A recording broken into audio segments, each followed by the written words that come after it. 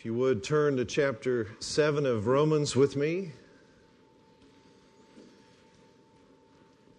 Do you not know, brethren, for I speak to those who know the law, that the law has dominion over a man as long as he lives? For the woman who has a husband is bound by the law to her husband as long as he lives. But if the husband dies, she is released from the law of her husband. So then, if, while her husband lives, she marries another man, she will be called an adulteress. But if her husband dies, she is free from the law, so that she is no adulteress, though she has married another man. Therefore, my brethren, you also have become dead to the law through the body of Christ, that you may be married to another, to him who was raised from the dead, that we should bear fruit to God. For when we were in the flesh, the sinful passions which were aroused by the law were at work in our members to bear fruit to death. But now we have been delivered from the law, having died to what we were held by, so that we should serve in the newness of the Spirit and not in the oldness of the letter. Let's stop there. This is the Word of God. As I look at your liturgy, it looks like you have at this time a prayer for illumination, and that would be good in a chapter like this. There's more to come in Romans chapter 7, so let me lead us in prayer before our God. Father, I ask that you would help us to understand your word today. Illumine our minds, convict our hearts, help us to be changed through the work of your Holy Spirit, so that we might walk in your Spirit and not according to the flesh.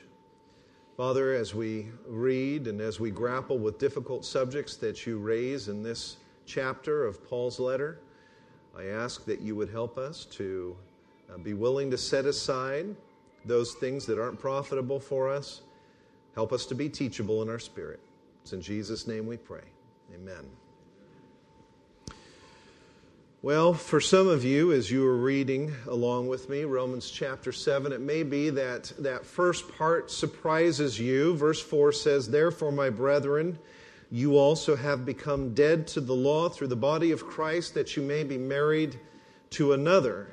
To him," Paul says, "who was raised from the dead, that you should bear fruit to God." And the natural question that comes up is, why is God comparing the relationship of unbelievers to the law as a marriage? And Genesis 2:24 tells us that God intended marriage to unite two individuals, and that this union is so important that Jesus says in Matthew 19:6, "So then, they are no longer two, but one flesh. Therefore, what God has joined together, let not man separate." And so the only thing that God intends that should separate two married people is death. And Paul says that when we were unbelievers, dead in our sins, that we were married to the law. And just as a man and a woman become one flesh and their relationship cannot be severed except by death, so a lost person is considered one with the law. And here's where the marriage analogy makes sense. As unbelievers, there was nothing we could do to sever our relationship with the law. We couldn't divorce ourselves from the law because only God had the power to remove us from that relationship. And how did He remove us from the law and its consequences? Well, here comes the amazing part. He widowed us. Actually, technically, He made the law a widower. In Christ, we died to sin and to the law. And Paul says that we died through the body of Christ, which of course is a reference to Christ's death on the cross. In chapter 6 of Romans, Paul writes that as many of us as were baptized into Christ Jesus were baptized into His death, therefore we were buried with Him through baptism into death.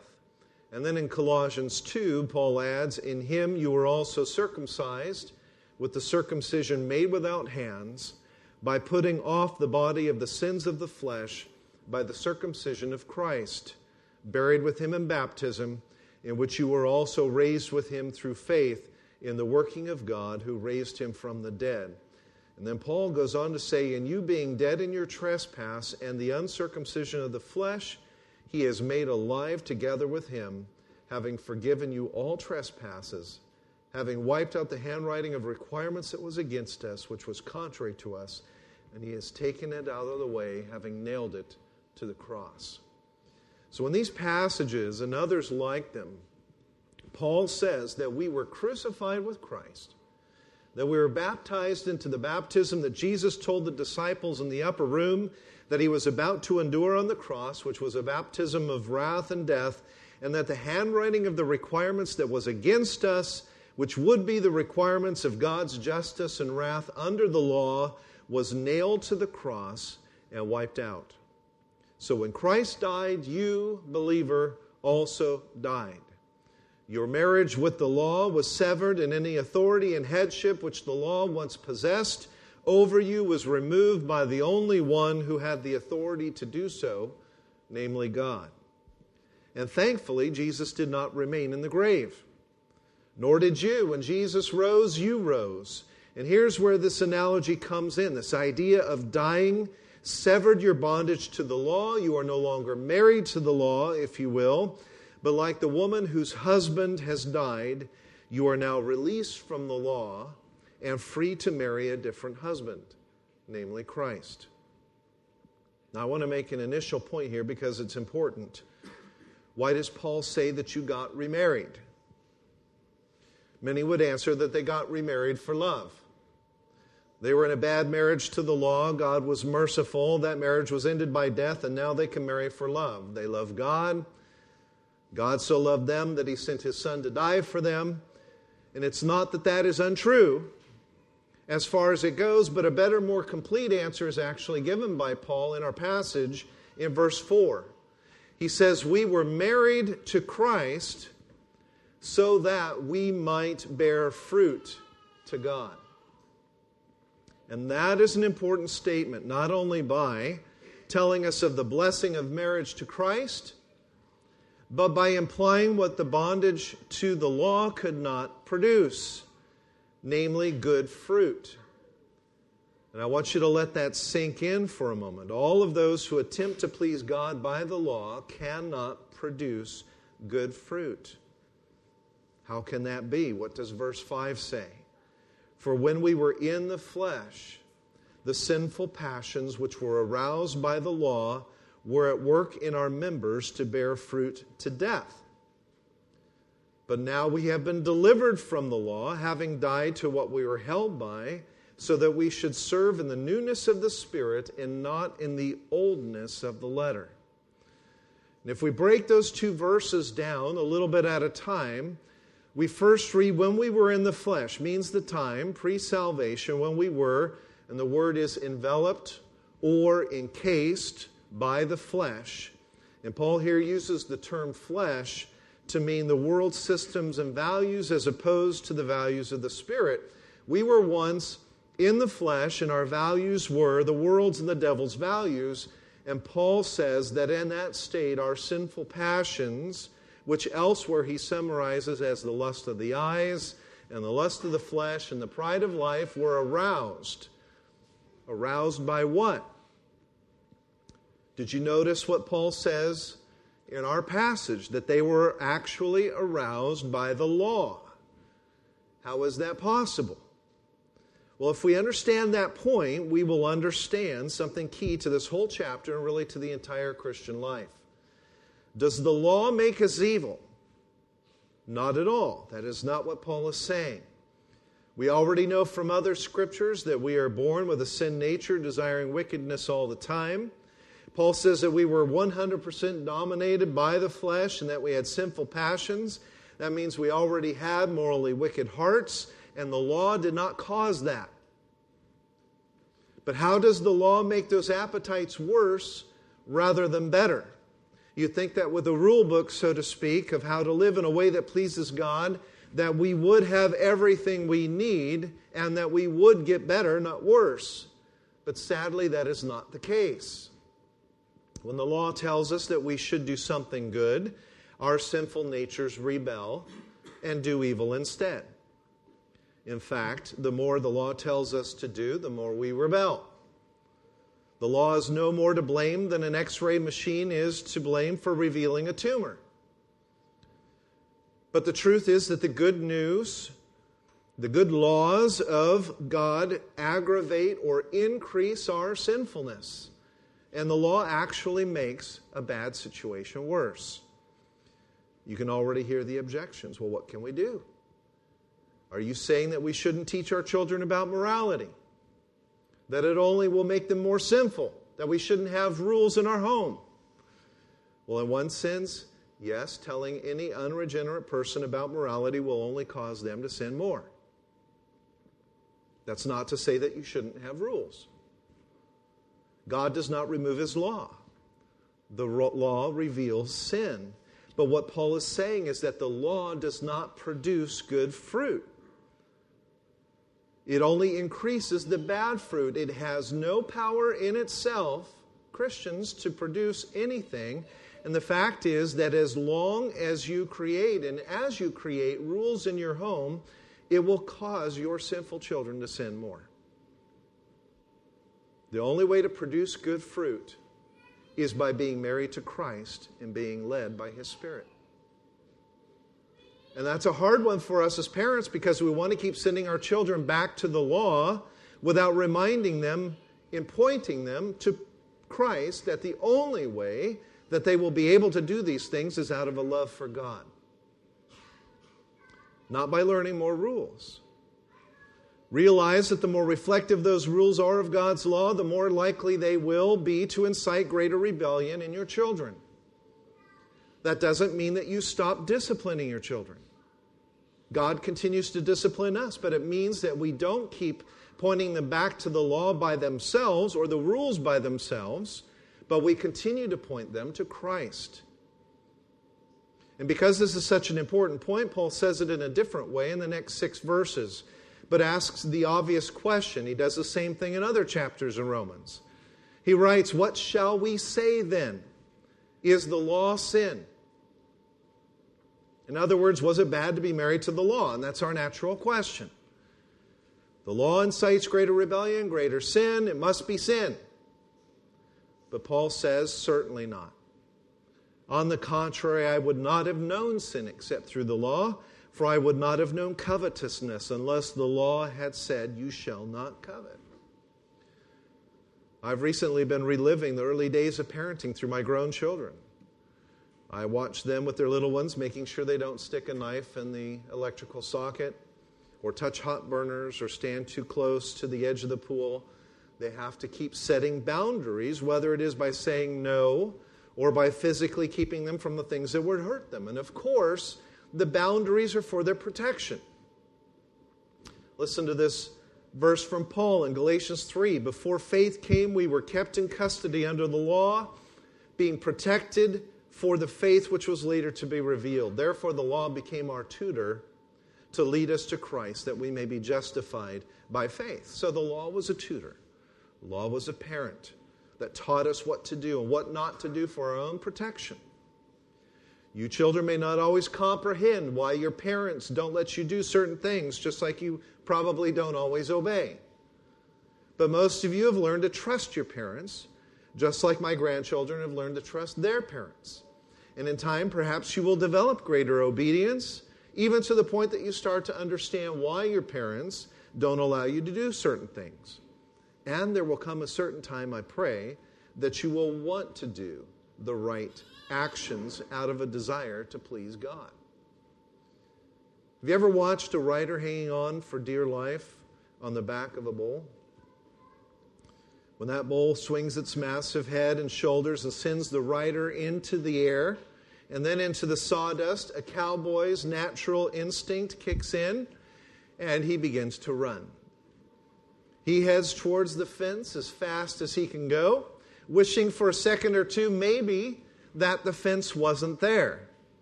But then after he, and sometimes with supernatural strength, right, leaps the fence, sometimes in a single bound, finds it between him and 2,000 pounds of raging bull, he feels pretty good about the fence. Well, why should a rodeo cowboy love a fence? Because the fence isn't there to restrict the rider. It's there to restrain the bull. And that's what God's commandments do for us. They protect us. They put a barrier between us and that which would destroy us. But, and there's this caveat, in our flesh, we don't like fences. We didn't like commands as children, and the truth is we don't much like them as adults either. And you've seen plenty of toddlers who get upset when their moms or dads use words like no, can't, shouldn't, or must, and we aren't much better. We're all a bit like Esau, willing in our flesh to trade anything, even our birthright, for a plate of stew to satisfy our hunger of the moment. Our flesh cares nothing for happiness tomorrow or for true joy or peace of heart in the future. What it seeks is gratification now. And there is something about the sin nature that when it sees the fence, instead of making the smart decision and staying on the safe side of the fence away from the bull, it prompts us to want to leap the fence and get back into the arena. Because when we do so, we're saying, nobody is going to tell me what to do or how to do it. And that's the legacy of our first parents. It's the long, cold shadow of Adam and Eve. And if you see a sign on a door that says, do not enter, what's your first inclination? Most of us want to at least take a peek inside and see what all the fuss is about. If I see a detour sign, and we have a detour sign in the middle of our town where we live that has been there for months, I'm not overly excited about taking a 5-mile alternate route around it. I think to myself, I'll bet they finished the work on Friday and just haven't taken the signs down yet. I can drive through this section of road that isn't being worked on. Don't we think the same way? Look at verse 8. But sin, taking opportunity by the commandments, produced in me all manner of evil desire. For apart from the law, sin was dead. And that word dead here is probably not the best translation. Instead, we should read something more like asleep or dormant. When the law enters in, sin wakes up. In verse 9, Paul says that it revives. And what does sin do? It produces in us all manner of evil desires, but it does so through the law, interestingly. Augustine writes in his book Confessions how when he was young, he and a group of friends went into a neighbor's field late at night to steal pears. And children try to envision the story of Augustine and his friends. They shook all the neighbors' pear trees in the orchard, knocking down a large number of pears, more than they needed. They carried many of them off. They ate a few and threw most of the pears to the pigs. Why did Augustine do that? Was it the beauty of the pears? They were beautiful, yes, since they were part of God's creation, but that's not why he stole them. He had others of similar beauty at his own home. Was he hungry and needed something to eat? Well, that wasn't it, because he and his friends threw most of the pears away to the pigs. Did he want to be approved by his friends? That was part of the reason, he writes in his Confessions. But it did not explain why his friends, like himself, all of them as a group, should all be encouraged to do such a wrong thing. Why would the act of stealing be praiseworthy in the first place? So why do you think Augustine stole the pears? Many of you know the answer already, having read the Confessions. The real reason, he says, was that I picked them that I might steal. I love nothing in it except the pleasure of taking them because the law said I could not. Augustine said that his desire to steal was awakened by society's command not to steal. It is the same thing that happens when we want to touch the wet paint because there is a sign that says, don't touch the wet paint. In telling us not to do something, the law actually sets us to thinking about it, and because we are rebellious people, we soon find ourselves wanting to do the very thing the law tells us not to do. So as good as the law may be, as protective as it may be, like Augustine, we rebel because we have inherited the sinful nature of fallen Adam. And that's what Paul is talking about. Though the law reveals that which is good, our nature is that sin takes the opportunity afforded by the command and arouses our desire to exalt ourselves against the sovereign God. So before we leave this section, I want to address the fact that many of you are thinking that the only way that the law increases sin is by increasing our desire to sin. However, the Bible reveals another important way that the law increases sin.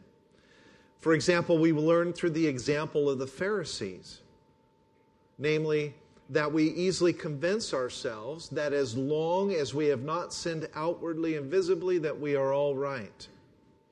And this especially affects us as believers. Not only do we believe and become convinced that we are all right, but because we realize that the law is good, we start creating more laws, more rules to please God. And we'll talk more about that in just a moment.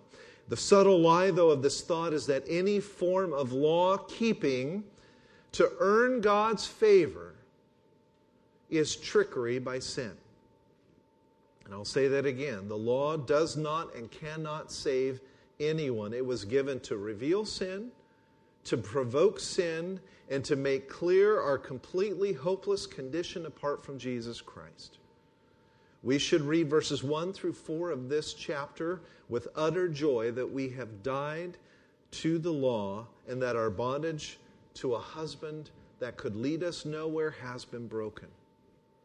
In Galatians 3, Paul asks, is the law against the promises of God?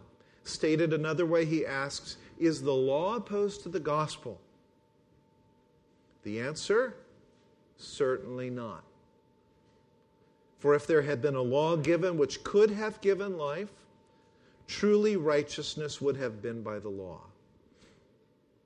I'll read that again because it's important. He says, if there had been a law which could have given life, if there was any possible law, any possible system, any possible set of rules that could produce life in and of themselves, truly righteousness would have been by the law. Friends, there is no possible law that God could have given that would produce life. Why? Well, what does Romans teach us? We are by nature sinful. We would transgress, we do transgress any holy law that God has given or would give. And that is why Paul concludes in Galatians 3 that the law was our tutor to actually bring us to Christ, the one who does produce life, that we might be justified by faith. And after faith has come, Paul says, we are no longer under a tutor. What does our passage say? We are no longer bound or married to the law. Does that mean the law is no longer important? Well, the Bible says the law is perfect, and it's holy and just and good. Romans 2:20 says the law possesses the very form of knowledge and truth. To say that God values His law is a gross understatement.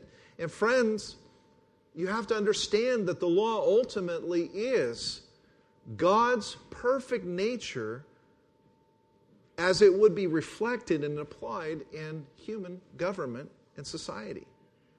Does God ever change? No. His nature is always the same today, yesterday, and tomorrow. Does God hate lying yesterday and today? Absolutely. Does God want us to be faithful to our spouses? Does God not want us to covet? Those are all reflections of His good and holy character. The law is good. It is the very form of knowledge and truth. God loves justice. He loves righteousness.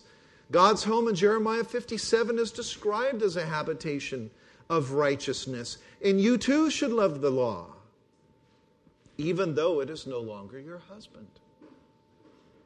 David writes in Psalm 1, blessed is the man who walks not in the counsel of the ungodly, but delights in the law of the Lord, and in fact meditates upon it day and night. So it's constantly in our minds. However, what you've learned today is that if you try to rely upon God's law to save you, outside of the righteousness of Christ given to those who in faith have called upon Him as Lord and Savior, if you try to remain under the law, Paul says, watch out. Verse 6 of our passage says, now we have been delivered from the law, having died to what we were held by, so that we should serve in the newness of the Spirit and not in the oldness of the letter. To the Galatians in chapter 3, verse 1, he says, are you so foolish? having begun in the Spirit, that you are now trying to be made perfect by the flesh. Hopefully you see why we want to be free from the law in this sense. Not because the law is bad, but because bound as we were to the law with the nature of sin, using the law against us, we were in this never-ending cycle of ever-increasing wickedness, all leading to death before we were saved. And ultimately, as we are saved, as we will see, if we rely on that same cycle, we only produce flawed and corrupted fruit. The law can only stand, friends, as an unmoving mountain of purity and holiness, crushing us under its weight, if that's where we place ourselves.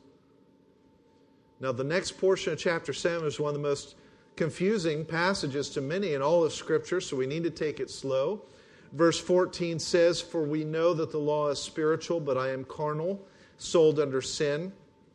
That word translated carnal in this verse is the noun sarx, which is usually translated flesh. And flesh can refer to the physical body, or like we've seen so far in this chapter, when it's contrasted with spiritual, it refers to the sin nature. And what Paul is saying is that in his present redeemed state, he is still a creature of the flesh to some degree. If you think about that for a moment, it is true, you died to sin as a child of God, saved in Jesus, regenerated by the Spirit. And that's what Paul says in chapter 6. The reality is that positionally before God, you are clothed in righteousness and you bear the name of His Son, Jesus Christ, but there still remains, as verse 21 says, this evil that is present in the inward man. Paul says in verse 23, you delight in the law of God, but there is a law of your flesh that is at war with the Spirit. It wants to bring you back into captivity, and it's a tug-of-war similar to what we see Paul describe in verses 15 to 20. And then it reads, starting with verse 21, I find then a law that evil is present with me, the one who wills to do good.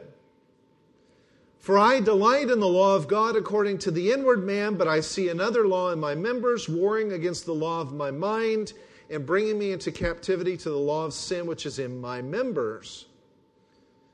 Friends, if there was ever such a thing as a super Christian, wouldn't we nominate Paul as a candidate? He learned for Christ, endured afflictions, appointed by the Lord to be apostle to the Gentiles. He wrote half the New Testament, and yet this is how he describes his own battle of flesh against the Spirit. If Paul struggled, I guarantee that you and I will struggle. And how will we do that? In a myriad of ways. But given the context of our passage this morning, I want to suggest one rather insidious way that I've already hinted at earlier. Many Christians, having been saved from bondage to the law, having died to the law, start living again as if they are married to the law. They realize that they have been made new creations, and yet they still inhabit in an unperfected body and war against a fleshly nature, and their natural thought is to subject that body to the law. No more than that, they create new systems and rules and regulations of righteousness. Do not touch, do not eat, wear this, don't wear this, don't do this, do this. They hold them up to the Lord, and they say, surely this will make me holier. And what happens? The sin nature that Paul describes in this last half of Romans 7, the one that is still present in our members until one day we are raised to perfect life in the presence of God, it seizes the opportunity and uses the very rules that you have created to produce flawed fruit. And we see that with the Pharisees.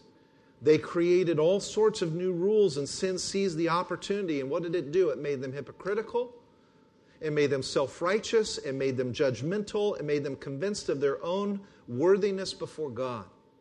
And we do not want to repeat that error. We don't want to go back to verses 1 to 4 and put ourselves under our old husband. If you are a child of God, if His Spirit dwells in you, then you have already been forgiven, past, present, and future. You do not have to be re-forgiven every time you sin. The requirement of the law has been fulfilled. God's wrath has been spent. You are no longer married to the law. And although the Bible tells us to confess our sins to one another and acknowledge that we still struggle with the flesh, it tells us to walk in the Spirit. It tells us to walk in an attitude of victory. The requirement of the law has been fulfilled. You are no longer married to the law. Your old husband could not take you anywhere. He could not lead you to greater righteousness. He could only point the direction like an unmoving set of railroad tracks. The law pointed you to Christ, pointed you to righteousness, but could not take you there.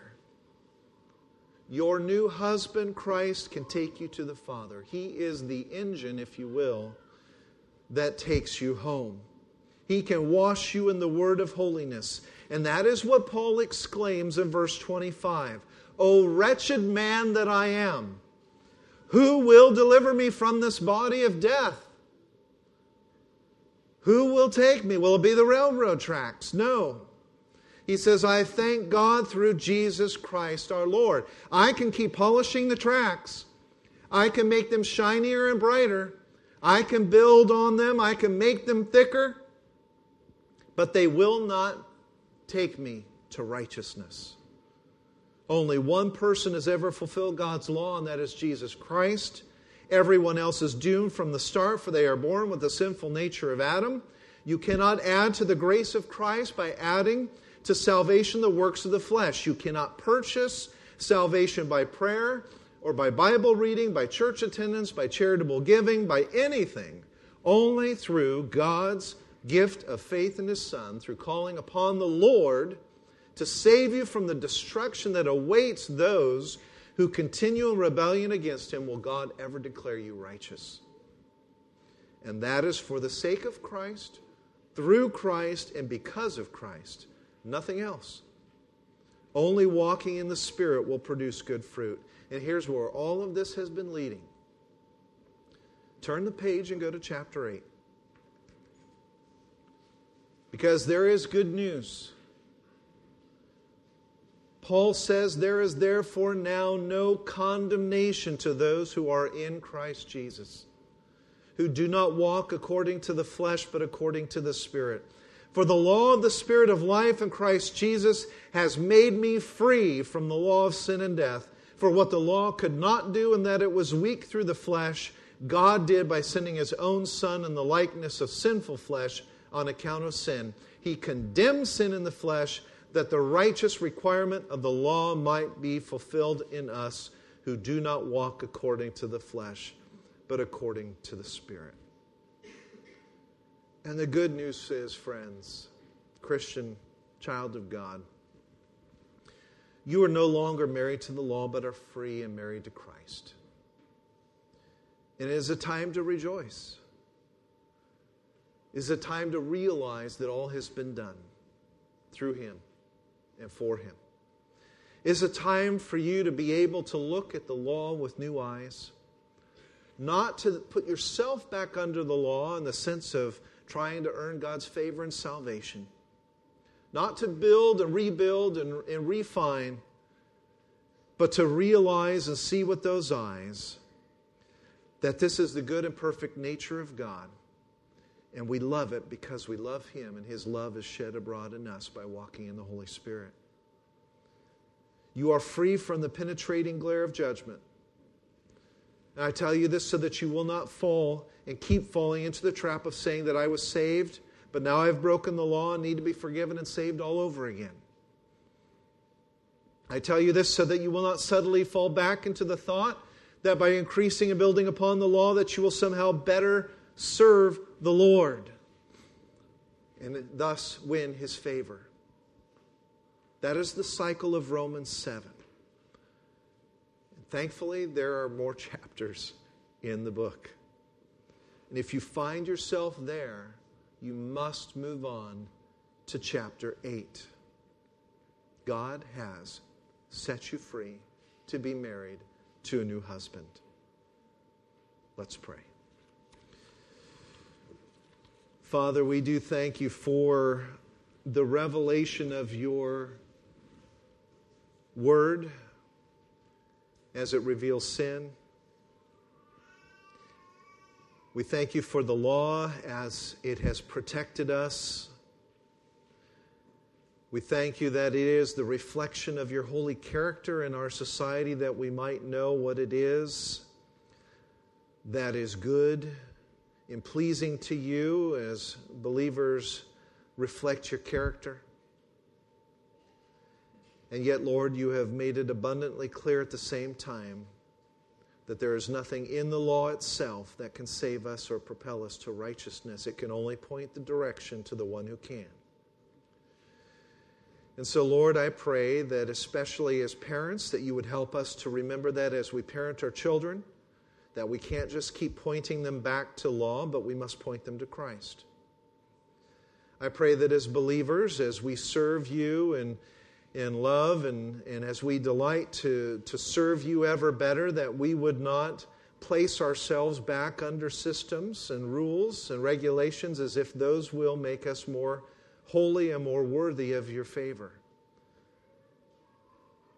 And at the same time, Lord, I pray that we would not be like the antinomians who reject law altogether and say, here we are, saved by grace, and we can do whatever we want, that grace might be abounding evermore. And you've already answered that through Paul. Father, help us through all these things, all these difficult points and principles in these chapters, to be directed ultimately to walk in your Spirit, to love your law, but to walk in your Spirit. It's in Jesus' name we pray. Amen.